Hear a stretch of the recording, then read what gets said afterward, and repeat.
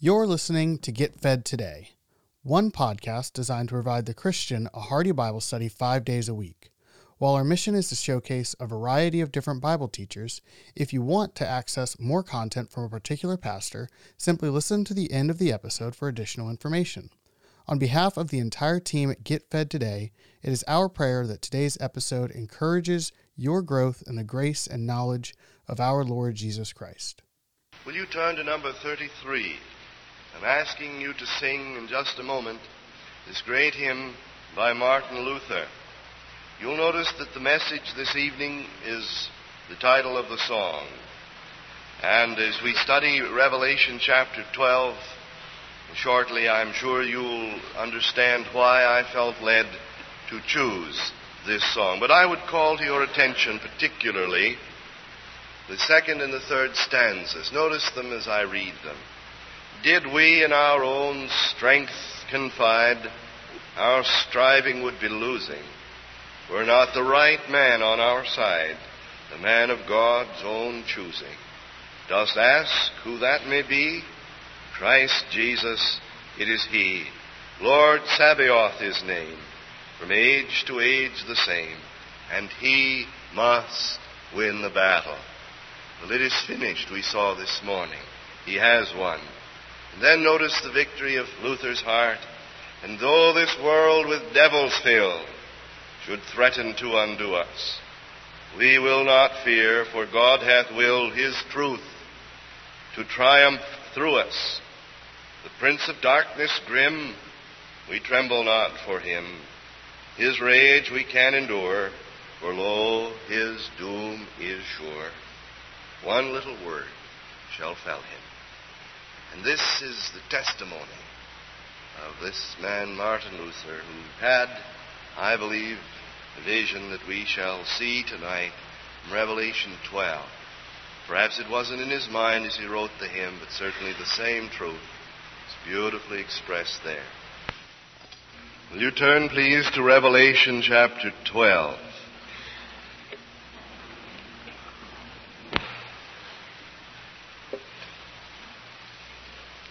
I shall read the chapter. I trust you will follow and note it carefully. May I say this to you that are joining us for the first occasion. Revelation is the one book of the Bible attached to which is a promise of blessing for the reading. Our Lord has said that blessed are they that read. And I believe that this has been fulfilled abundantly in our hearts during the weeks we've studied it together. Now hear carefully. And there appeared a great wonder in heaven, a woman clothed with the sun, and the moon under her feet, and upon her head a crown of 12 stars. And she, being with child, cried, travailing in birth, and pained to be delivered. And there appeared another wonder in heaven, and behold, a great red dragon, having 7 heads and 10 horns, and 7 crowns upon his heads. And his tail drew the third part of the stars of heaven, and did cast them to the earth. And the dragon stood before the woman, which was ready to be delivered, for to devour her child as soon as it was born. And she brought forth a man-child, who was to rule all nations with a rod of iron. And her child was caught up unto God and to His throne. And the woman fled into the wilderness, where she hath a place prepared of God, that they should feed her there 1,260 days. And there was war in heaven. Michael and his angels fought against the dragon. And the dragon fought and his angels, and prevailed not. Neither was their place found any more in heaven. And the great dragon was cast out, that old serpent called the devil and Satan, which deceiveth the whole world. He was cast out into the earth, and his angels were cast out with him. And I heard a loud voice saying in heaven, Now is come salvation and strength in the kingdom of our God and the power of His Christ. For the accuser of our brethren is cast down, which accused them before God day and night. And they overcame him by the blood of the Lamb and by the word of their testimony. And they loved not their lives unto the death. Therefore rejoice, ye heavens, and ye that dwell in them. Woe to the inhabitants of the earth and of the seal, for the devil is come down unto you, having great wrath, because he knoweth that he hath but a short time. And when the dragon saw that he was cast unto the earth, he persecuted the woman which brought forth a man-child. And to the woman were given 2 wings of a great eagle, that she might fly into the wilderness into her place, where she is nourished for a time and times and a half time from the face of the serpent. And the serpent cast out of his mouth water as a flood after the woman, that he might cause her to be carried away of the flood. And the earth helped the woman, and the earth opened her mouth and swallowed up the flood which the dragon cast out of his mouth. And the dragon was wroth with the woman, and went to make war with the remnant of her seed, which keep the commandments of God, and have the testimony of Jesus Christ. As you know, through the centuries, there have been a great many interpretations of the book of Revelation. There has been that group which have looked at the Scripture historically, trying to fit it to what has happened in the past. There has been another company that has looked at it as all being in the future, trying to establish a scheme of eschatology. And there's then another company which are simply trying to find in it the spiritual meaning that it has and the principles which are so clear and self-evident. I suppose, in a sense, we are not being held by loyalty to any of the 3 points of view, but simply trying to find what this has. I do not think that what we are saying is necessarily contradictory to any of the other points of view, for certainly the Scripture is capable of many different things being drawn from it. Like a mine, there are jewels to be found on every page, and when you've gone over it once, you can go right back over it. You never exhaust it. But I am sharing with you through these studies that what we saw in the 7 seals was the progress right on from that time that it was seen, from the time of the early church with John unto the present. Not that they were opened in sequence necessarily, but that they were the revelation of that which was transpiring, the going forth of the Word, as we seem to view it through the white horse, and the wars which have continued. Not that the Word went forth and then wars began, but simultaneously these moved on across the centuries.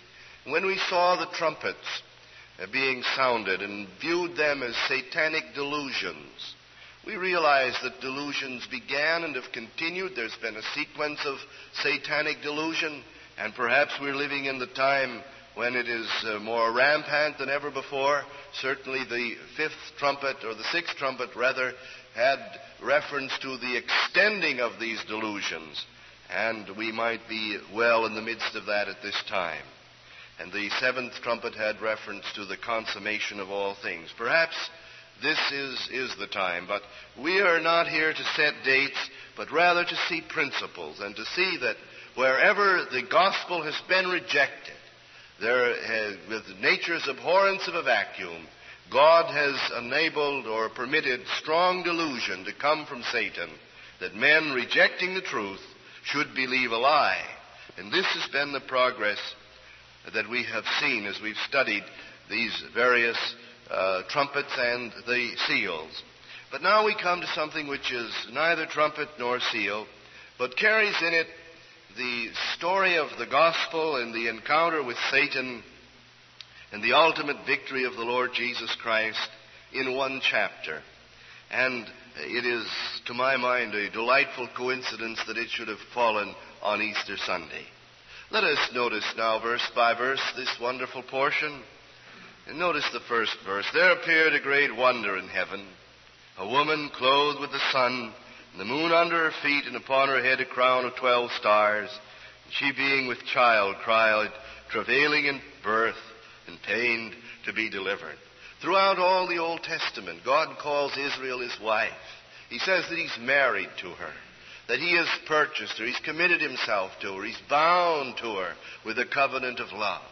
And I would like to suggest to you that this woman that is seen here is is that people of God, that ecclesia in the Old Testament, that drawn out company that he called Israel, his own people. And that from way back in Genesis, this people called to himself was pregnant with the promise of the Redeemer.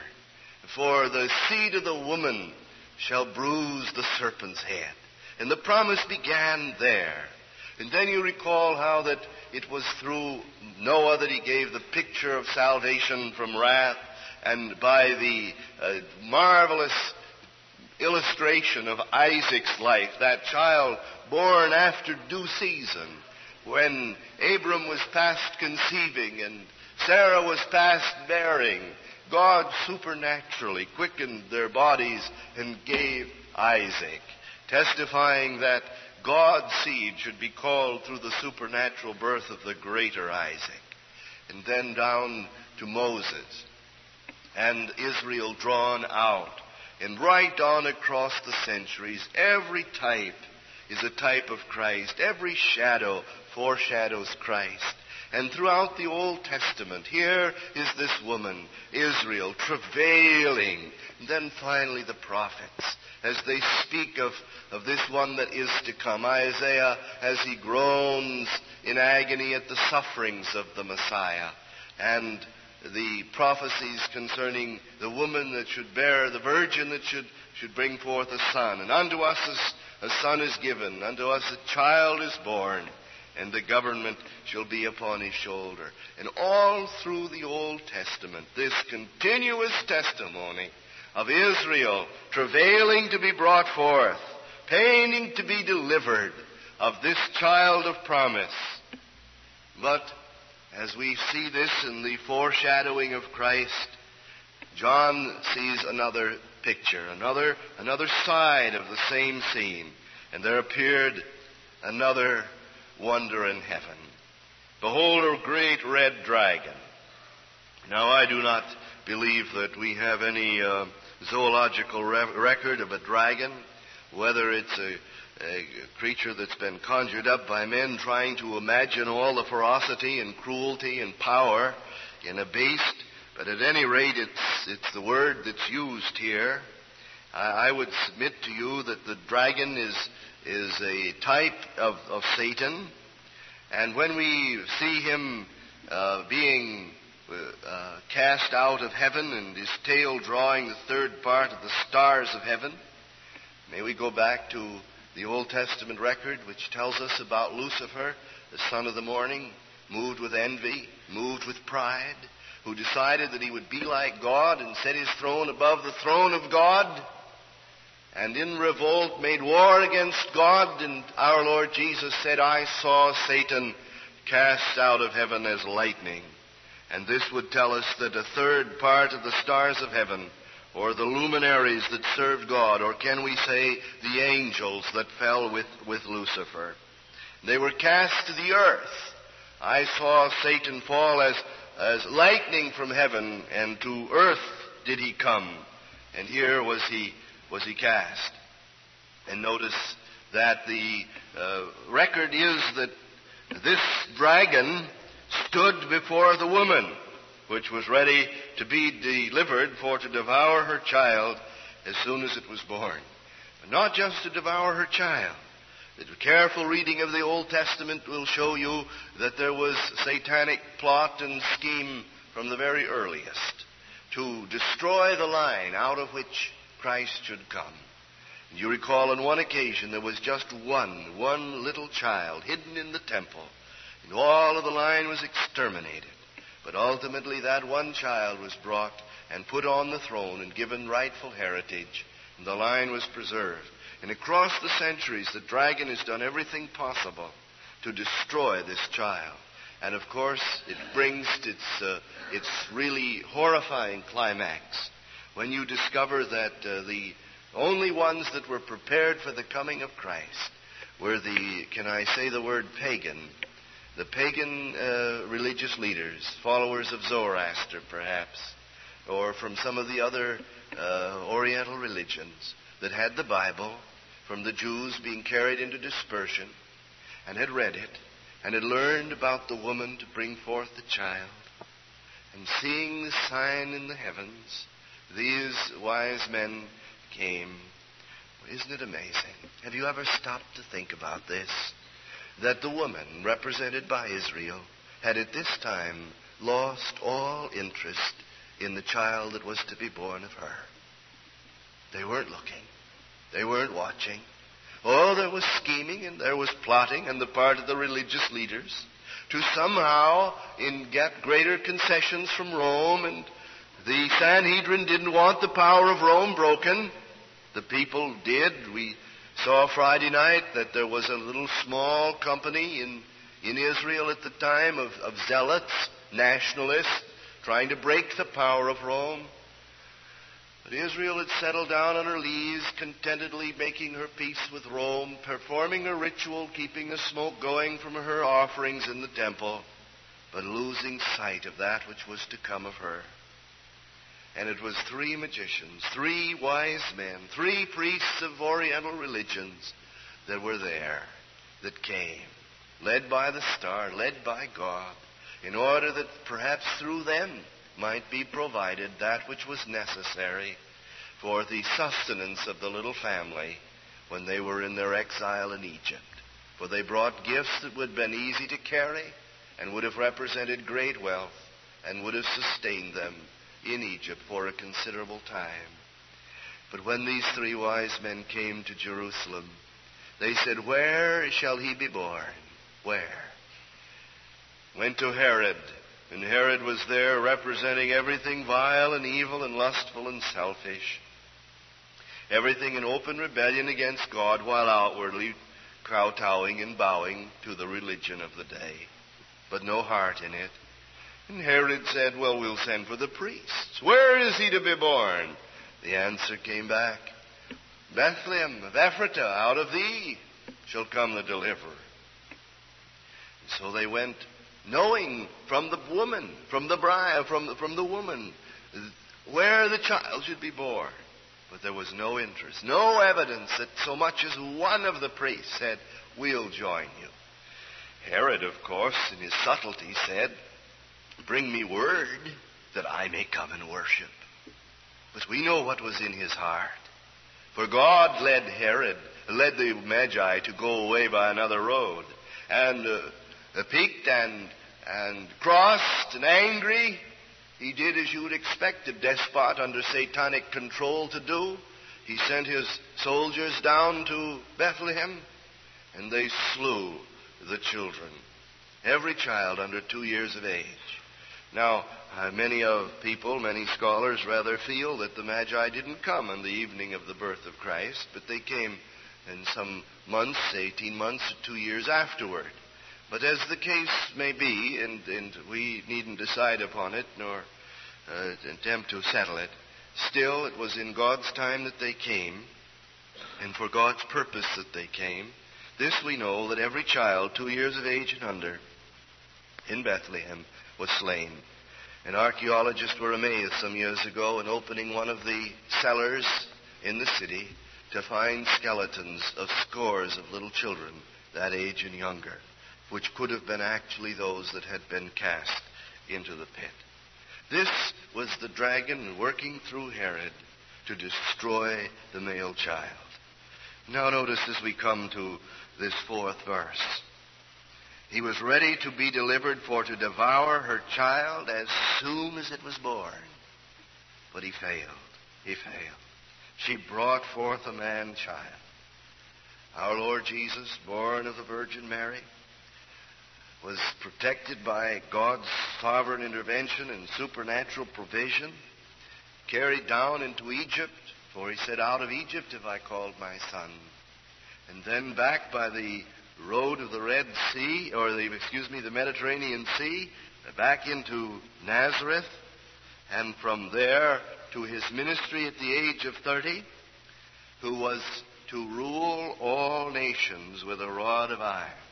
"Unto us," said Isaiah, "a child is born, unto us a son is given, and the government shall be upon his shoulder, and his name shall be called Wonderful, Counselor, the Mighty God, the Everlasting Father, the Prince of Peace." and of his government there shall be no end. This child that was brought forth of Israel was to rule all the nations with a rod of iron. And her child was caught up unto God. This carries with it in these few phrases the life of Christ and the ministry of Christ and the death of Christ on the cross and his victory in rising from the dead and all that he accomplished by his resurrection, and then his ascension into heaven and his enthronement at the right hand of the Father. Her child was caught up unto God and to his throne. He had left a throne to come. All things were made by him, and without him was not anything made that was made. He had left that throne for a manger. He left that throne for a carpenter's shop and for a cross. But now he's there. When he was there before his incarnation, he was there in spirit, for God is spirit, is the eternal Son. But you see, when he went back as the man that was given of Israel. And dear heart, there's a man in the glory tonight. This is the truth of the resurrection. There's a man in the glory with a body of flesh and of bone, a body that has eaten the fish on the shore of Galilee, a body into the hands of whom have been placed the fingers of his disciples. They have felt him and handled him, and he's there. He's there in the glory. And this is the marvel of it, that to Jesus Christ, the God-man, after his resurrection, all of the attributes of the triune God are manifest in a man. And thus this man, this child that was born, has been caught up to his throne. And the wonder of it is that the one who sits upon the throne, that has all authority in heaven and earth, has a human body. Now, the life is not in the blood, but in the Spirit. But be sure of this, it's a body like unto your body. And he rules, for it is to the throne. Now, when the dragon was unable to destroy the son, the child, what did he do?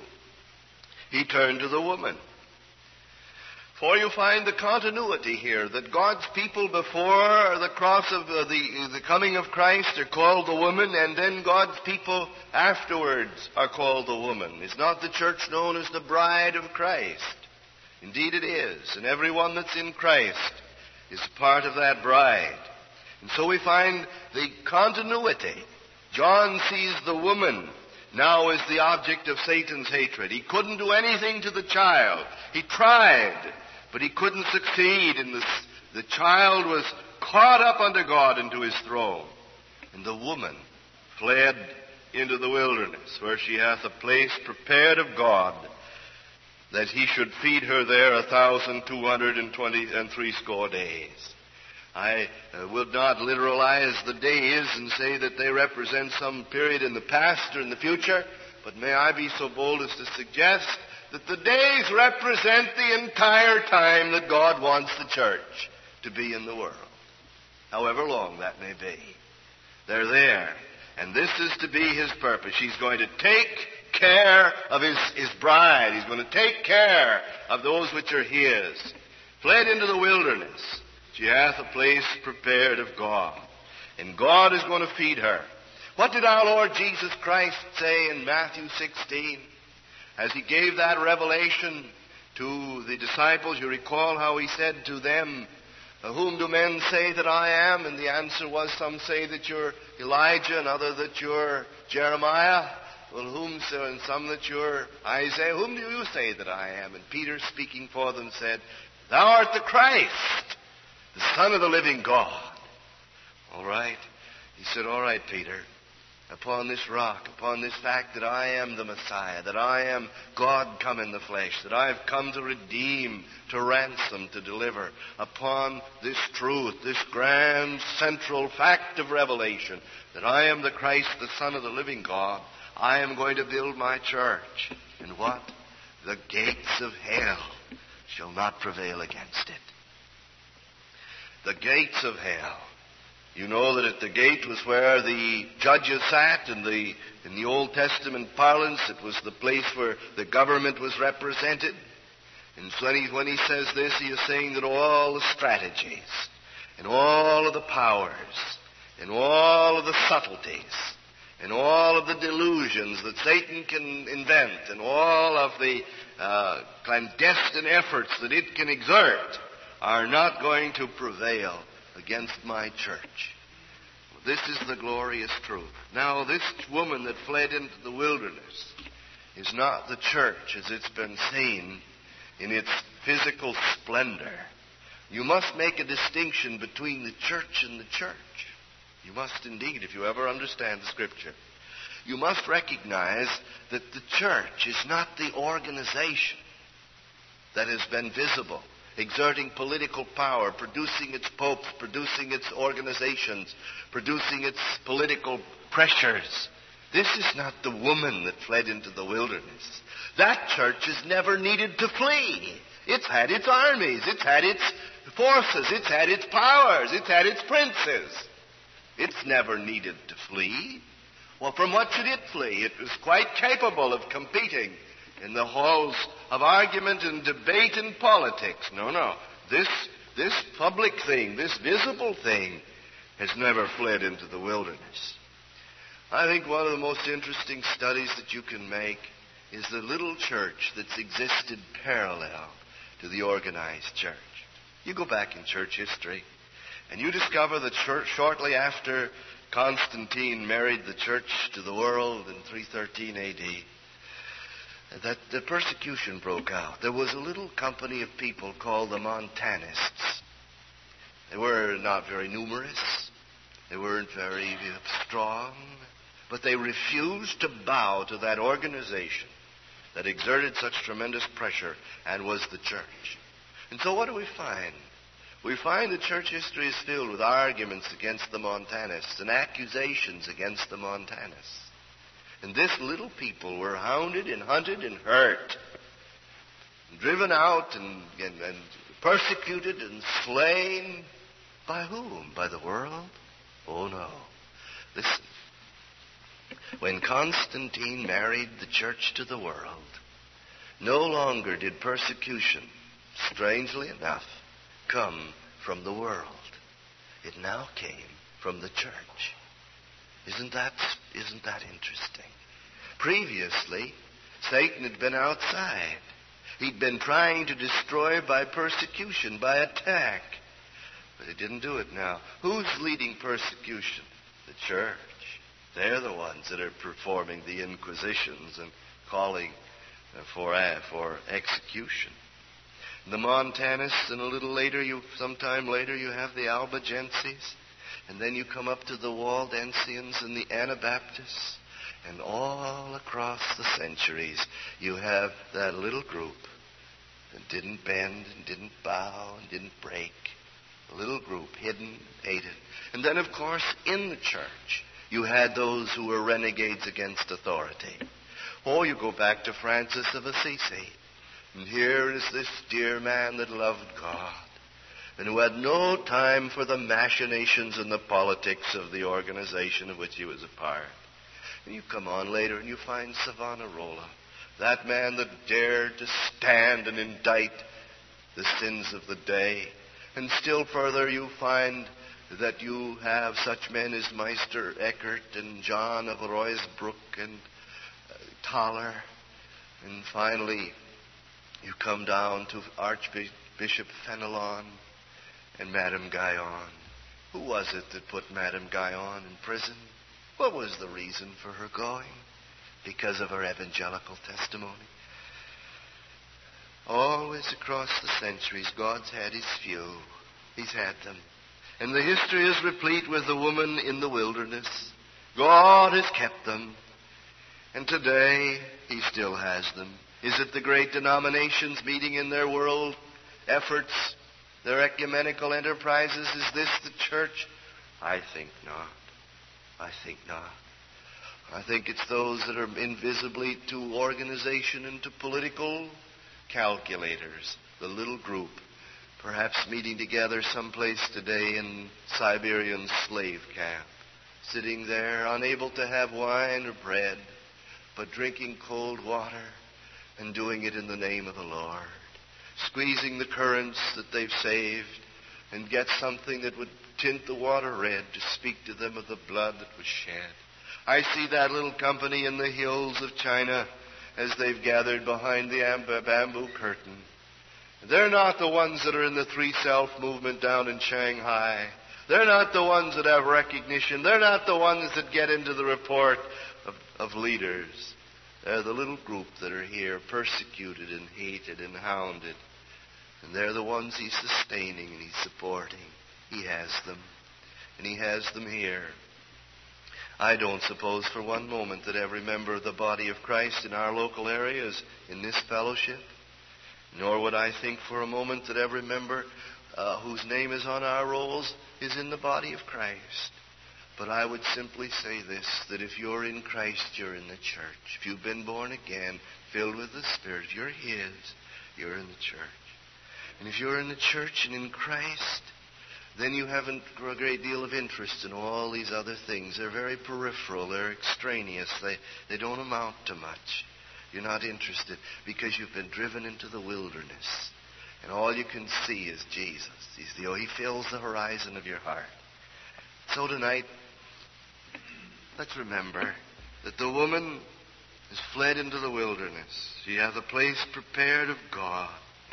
And all as long as time continues, until the last member is in and the number is complete, and the Lord says the mystery of God is finished, He's going to feed and sustain and protect His church. Don't think for a moment that it's going to be finished until the Lord finishes it. No, indeed. No, indeed. Now let us know. Notice it goes back again. Here in verse 7, there was war in heaven. Michael and his angels fought against the dragon, and the dragon fought and his angels and prevailed not. Neither was their place found any more in heaven. And the great dragon was cast out, that old serpent called the devil and Satan, which deceiveth the whole world. He was cast out into the earth, and his angels were cast out with him. And I heard a loud voice saying in heaven, now is come salvation. Now this is true in two particulars. First, it's true of that which we have recorded in the Old Testament, where Lucifer and his angels were cast out. I think, however, that appeared a little earlier, up here in the 3rd verse. Personally, I feel that verses 7 to 9 give to us that which transpired at the resurrection of Christ, when captivity was led captive, and Christ was given that throne. Previous to that, it seems that Satan had the power to go into the presence of God and accuse those whom God had called. Their redemption had not been accomplished. They were living in faith and anticipation. And you know from the record of Job that Satan did appear before God accusing Job. And I would suggest to you that possibly this gives us insight into the fact that up until the time of the resurrection of Christ, this was one of the things that Satan could do, to go into the presence of God and accuse those that were among the redeemed. But it seems that the coming of Christ to His throne meant that the power that Satan had exerted in these heavens, this ability to accuse before him, was forever finished. And that he can't do that any longer. For there is one in the heavens now who has our names written in his hands. And we have an advocate with the Father, Jesus Christ the righteous. And that if you're in Christ and trusting in His shed blood, you needn't fear of one going into the presence of God and bringing accusation. No, I believe that this is no longer the function of Satan, that it can't be done, that he was cast out. We have here this war in heaven, Michael and his angels enforcing the victory of Christ, and that no longer is he able to go into the presence of God accusing the redeemed. For we have one there, our advocate, whose blood testifies to the efficacy of cleansing and the sufficiency of grace. I would suggest at the same time, however, that probably he doesn't do that any longer, but he has succeeded in getting the brethren to accuse each other. He used to be the accuser of the brethren. But now, apparently, his strategy, since he's been cast out of heaven, has been to get the men and women to make accusations against each other. And oh, how often it is that when you sit with a company of people, instead of letting their hearts be filled with glorious adoration of the risen Christ, they turn out to be lint pickers, criticizing preachers and criticizing Christians and criticizing this, criticizing that. That function which was satanic, the accuser of the devil, accuser of the saints by the devil, now no longer is permitted to him, so his same spirit seems to prevail in the hearts of backslidden Christians who do it. I submit to you that if you should discover that you have such a proclivity and tendency, that you deal with it as the fever that we saw last Sunday morning. Wouldn't it be a wonderful thing if for hereafter in our fellowship, when someone came around to criticize, you'd say, "My, I'm so sorry you have a fever today. I do trust you'll be better." I think that nothing more than that would have the effect of just making it seem so ludicrous and so ridiculous that after a little while of saying, "I'm so sorry you have a fever," this would just completely stop it. And the devil would have lost one of his prime strategies of robbing the Lord Jesus of the blessing and the victory that was his by his being sent to his throne. No, he's no longer able to go into the presence of God because there's one there who has our names written in his hands. And when accusation is leveled against his own, he said, "See, Father, I suffered, I died, I shed my blood. And if you have an accusation against them, you level it at me." Marvelous to realize that this is no longer possible. No wonder the loud voice cried in heaven, "Now is come salvation and strength and the kingdom of our God and the power of his Christ. For the accuser of our brethren is cast down, which accused them before God day and night." Marvelous to realize this too is one of the victories of our Lord's triumphs. It is finished. No longer can the enemy engage in this nefarious and wicked task. And now we come to verse 11. The secret of victory of the woman in the wilderness and every child of God assaulted and attacked by the enemy. They overcame him by the blood of the Lamb and by the word of their testimony, and they loved not their lives unto the death. I'm going to leave that and conclude with it in just a moment.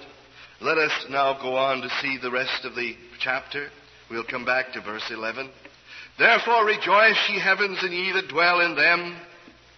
Woe to the inhabitants of the earth and of the seal and of the sea, for the devil is come down unto you, having great wrath, because he knoweth that he hath but a short time. And when the dragon saw that he was cast unto the earth, he persecuted the woman which brought forth the man-child. And to the woman were given 2 wings of a great eagle, she might fly into the wilderness, into her place, where she is nourished for a time and times and half time from the face of the serpent." I was interested in reading one commentator who said the wings of the eagle are 2, and the one is the Word of God and the other is prayer, and they both carry him into the presence of the Lord, where he's sustained and strengthened. Well, that's lovely typology, and very true, you know. We do have the Word of God and prayer, and it's something that we can lay hold of. Perhaps it'll bless some heart. "And the serpent cast out of his mouth water as a flood after the woman, that he might cause her to be carried away of the flood."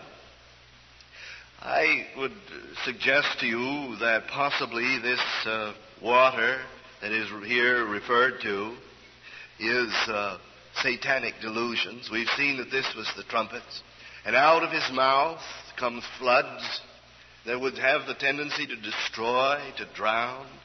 Could it not be well seen by us today that this flood which has come, which is of satanic origin, which is permitted of God because of the fact that the world has rejected the gospel? For always remember, satanic delusions arise, at least since the time of Christ, where the gospel has been spurned, neglected, and rejected. Now, could it not be here that these floods are such? Just take some of the philosophies that have become so prevalent in the last 200 years. Think of the multitudes that have been destroyed by them. Think of that higher criticism which has attacked the inspiration and authority of the Scripture. Think of that blatant modernism which has denied the deity of Christ. Think of some of the other things that are related to it, such as communism, which has engulfed such a large portion of the world. But what happened? What happened in this? Take this atheistic communism as it went into Russia. Did it succeed in swallowing up the church and drowning the church? Oh, no. I would suggest to you, though I can't prove it at the moment, that there are probably more Bible-believing evangelical Christians today, disenfranchised, of course, and certainly not members of the party in power. But I would suggest to you that probably one of the purest expressions of the Church of Jesus Christ would be found in Russia. And I would say that if you go into some slave camps, you would find their churches meeting underground and clear across the country. You know, it's a marvelous thing to realize that God makes the wrath of men to praise Him. And isn't it marvelous here that when these floods came out, the earth helped the woman. Notice it. The earth helped the woman. And the earth opened her mouth and swallowed up the flood which the dragon cast out of his mouth. And so the woman, the church, the redeemed, those are the Lord's people. They weren't destroyed by it. It all came to destroy them. But they were protected because the earth helped them. The earth became the blotting paper, if you please, that absorbed it and sopped it up. They opened their mouth and swallowed it up. But not the church, not His own. And today, I remember years ago, this was 25 years ago, I guess, when first I began my ministry, I heard a man tell of an experience that he had in Russia. He had come out of Russia. But the secret police had learned that there was a little group meeting in a hidden place. And they'd been spied upon by one of the police. And the hour came when they had to make the arrest. And so this captain of the police led his group in and came to the front of the little hall where they were meeting. It wasn't a church in any formal sense, but a hall. And he came up and he said, in the name of the law, stop, and you're all under arrest. And he called up his soldiers and had them go to the entrance. Now he said, I have done my duty, and you are arrested, and you are to be taken to prison. But as I have spied upon you and listened to what you said, I have come to believe that Jesus Christ is the Son of God. And whereas my duty said that I must arrest you, my heart says I must join you. And so he took off his epaulets, and he took off his guns, he took off the insignias of his authority, and he laid them down. And he held out his hands to the manacles and walked out with the others that were led away. He'd done his duty. He'd had to, out of faithfulness to those whom he served, to arrest them. But as one who'd come to believe in Jesus Christ, he joined them. And this is what's happening. And the Lord is gathering His own in spite of it all. And all the flood of diabolical, satanic delusion are not going to prevail. Because the church isn't going to be have it. When you find delusions come in and you say, well, look at all these people. What's God doing? He's winnowing. He's winnowing. I heard someone speak about one of our mission fields. And he said, isn't it a terrible thing what's happening to the Christians? No, terrible things don't happen to the Christians. Terrible things happen to people that have a name to live, and they discover that they don't have life. But terrible things don't happen to the Christians. Christians die for Christ. They die for Him because they love Him. They're born of Him. They've partaken of His life. And they love not their souls unto death. Nominal professors, they turn around and flee. And they are victimized. But sometimes the Lord has to let that go through, just like He lets a torch go through the field. Not to His church. What did He say? The dragon was wroth with the woman and went to make war with the remnant of her seed. But he didn't do any good. Because the remnant of his seed keep the commandments of God and have the testimony of Jesus Christ. Now back to verse 11 as we conclude. And they overcame him by the blood of the Lamb and the word of their testimony, and they loved not their lives unto death. Listen, Every one of us are subject to satanic assault. You see, we forget that we live in a world, the god of which is Satan. We forget that we live in a world in which there are a myriad of evil spirits and demons. We forget that those demons are continuously looking for minds and intellects that they can use and wills that they can control. And we forget that Satan is doing everything he possibly can to get vehicles through which he can express his own diabolical ideas. The Scripture tells us very explicitly, give no place to the devil. One of the tragic consequences of sin in the life of a Christian, broken fellowship with God, is that it exposes the heart and opens the life to satanic attack. And oh, dear child of God, hate sin. Fear God and hate sin. And when you find you've grieved God, make haste to flee from it. Confess it. Forsake it. Know the cleansing of the blood. Don't allow yourself so much as a moment being exposed to the attacks of the enemy. Because, oh, how the fiery darts come when the helmet is off. Ideas and suggestions come to the imagination and to the intellect. For this is the manner through which he moves. Just as the Spirit of God moves through the truth that's brought to the mind, so Satan, as he moved in the garden making suggestions to Eve, moves today. And the fiery darts that are directed are invariably directed to the imagination. And that's why the Scripture says, gird up the loins of your mind. Don't let your mind go wool-gathering. Don't let your mind run around like an untrained puppy that's never learned how to come to heel. No. Don't do that. What are you to do? You're to put on the whole armor of God. And in that whole armor of God is the helmet of salvation. And this is what it says. They overcame him through the blood of the Lamb. What does this blood testify to? It testifies that God became flesh and dwelt among us. It testifies that the Lord Jesus met Satan in open conflict, as we saw this morning. That love, light, life, and truth took everything that hatred, darkness, death, and the lie could bring. And our Lord conquered Satan in open conflict. The resurrection of Jesus Christ testifies that he's led captivity captive. That he reigns today. The blood of Jesus Christ is hated. Why is it that wherever you find men beginning to waver in their loyalty to the truth, the first thing they attack is the blood? It was Charles Spurgeon that said to the young preachers of Pastors' College, make much of the blood, sing of the blood, speak of the blood, for Satan hates it. And when you're under the blood and covered by its merit, you're protected. Oh, how Satan hates the blood. For it was that blood which was shed at Calvary which destroyed his power, which brought him into defeat. Remember this, dear friend, that when you speak of the blood of Christ, you are speaking of the life of Christ poured out at the cross, which pouring out of life meant the destroying of the power of him that had the power of death. And so make much of the blood. It is they overcame him through the blood of the Lamb, through their realizing that this was the occasion of conflict. This was the occasion of satanic defeat. This was the occasion of triumph. They overcame him through the blood of the Lamb. Oh, when you go out in the morning, just as you'd put your hat on against the rays of the sun or the cold, so cover your mind with the precious blood. And when you begin to find imaginations and thoughts creeping in, resist them, refuse them, confess them, ask God to cleanse you. Don't harbor thoughts of bitterness or strife or uncleanness or selfishness. Deal with the thought as though it were the sin fulfilled.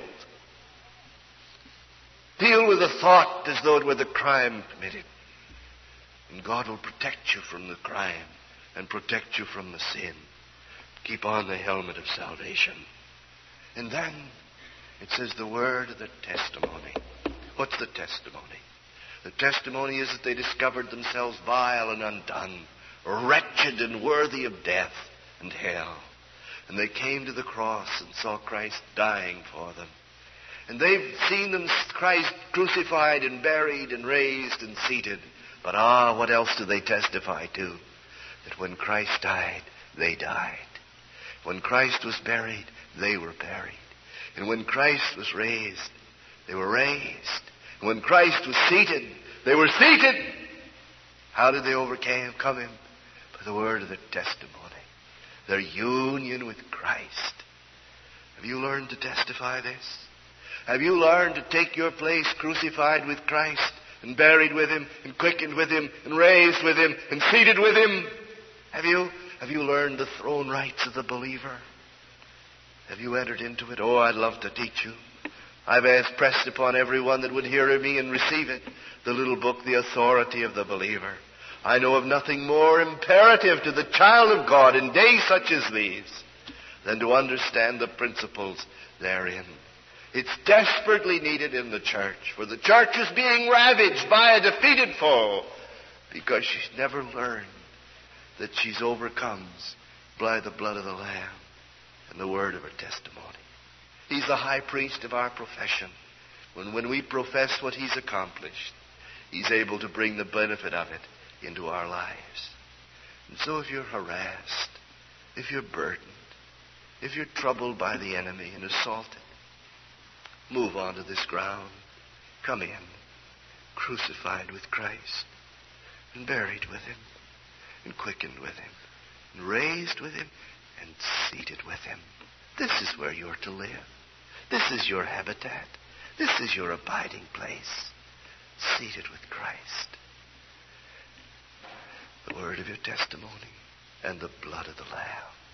They overcame him by the blood of the Lamb and by the word of their testimony, and they loved not their lives unto death. May God bring this to your heart in glorious, delivering reality. You want freedom? You want victory? You want to see the Lord Jesus glorified in your life? So does he. He died to make it possible. Let's bow in prayer. Our Father, we thank and praise thee tonight for the victory of Christ. This resurrection day, we see him leading captivity captive. The chained hosts of hell that laughed and mocked at him in his anguish and thought they'd accomplished that strategic defeat of the Son of God would never have done what they did had they known that by means of his death, him that had the power of death would be destroyed. Oh, how we praise thee for thy wisdom. We praise thee for thy grace and power. We thank thee for the Lord Jesus, that to provide this salvation was willing to endure the cross, despising the shame, that he might bring us life and that abundantly. Tonight, we know, our Father, the woman, the church is still hiding, still persecuted. And those of us that testify to the truth are still going to be despised and rejected. But at the same time, our Father, we know that all of the attacks of Satan, the dragon, will not prevail. And that even when he succeeds in having one of thine own killed, it is but to send them with a martyr's crown into thy very presence. Nothing can touch the church. Nothing can touch it. Oh, Father, tonight, show us that thou hast given us this glorious victory. We wrestle not against flesh and blood, but principalities and powers, and the rulers of the darkness of this age. Thou hast given us panoply and covering and armor, and thou hast told us that we can overcome through the blood of the Lamb and by the word of our testimony. We thank thee for those that have gone before us, that have testified to their victory. And, oh God, may we join that company. May we walk with them, steadfast, loving not our souls, even unto death, willing, if need be, to go that way. But grant, Lord Jesus, that while we live, there shall be no compromise, no swallowing of the water out of the devil's mouth, no pollution of the delusions of satanic origin. Keep us pure and clean, vessels unto honor, a church that can glorify thee even though hidden in the wilderness. Make it true, Lord Jesus, that out of our lives glory shall come to thy name. For those that are here tonight that do not know the joy of this life and the peace that thou didst bring, and the forgiveness and pardon and release and victory and blessing. Oh, that they might enter in tonight. And for thy dear children, might they covet and claim and enter into all the heritage that's theirs in Christ.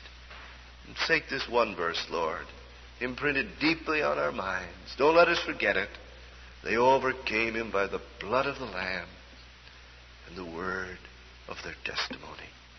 Let this be our victory, Lord. Victory of this church, this testimony. May it be true, Lord, that thou dost get something for thyself here that will bring glory to thee. In the name and for the sake of our Lord Jesus, we ask. Thank you for listening to Get Fed Today. Today's sermon comes from Pastor Paris Reidhead. If you enjoy the message, you can learn more about Pastor Paris's ministry by visiting www.parisreidheadbibleteachingministries.org.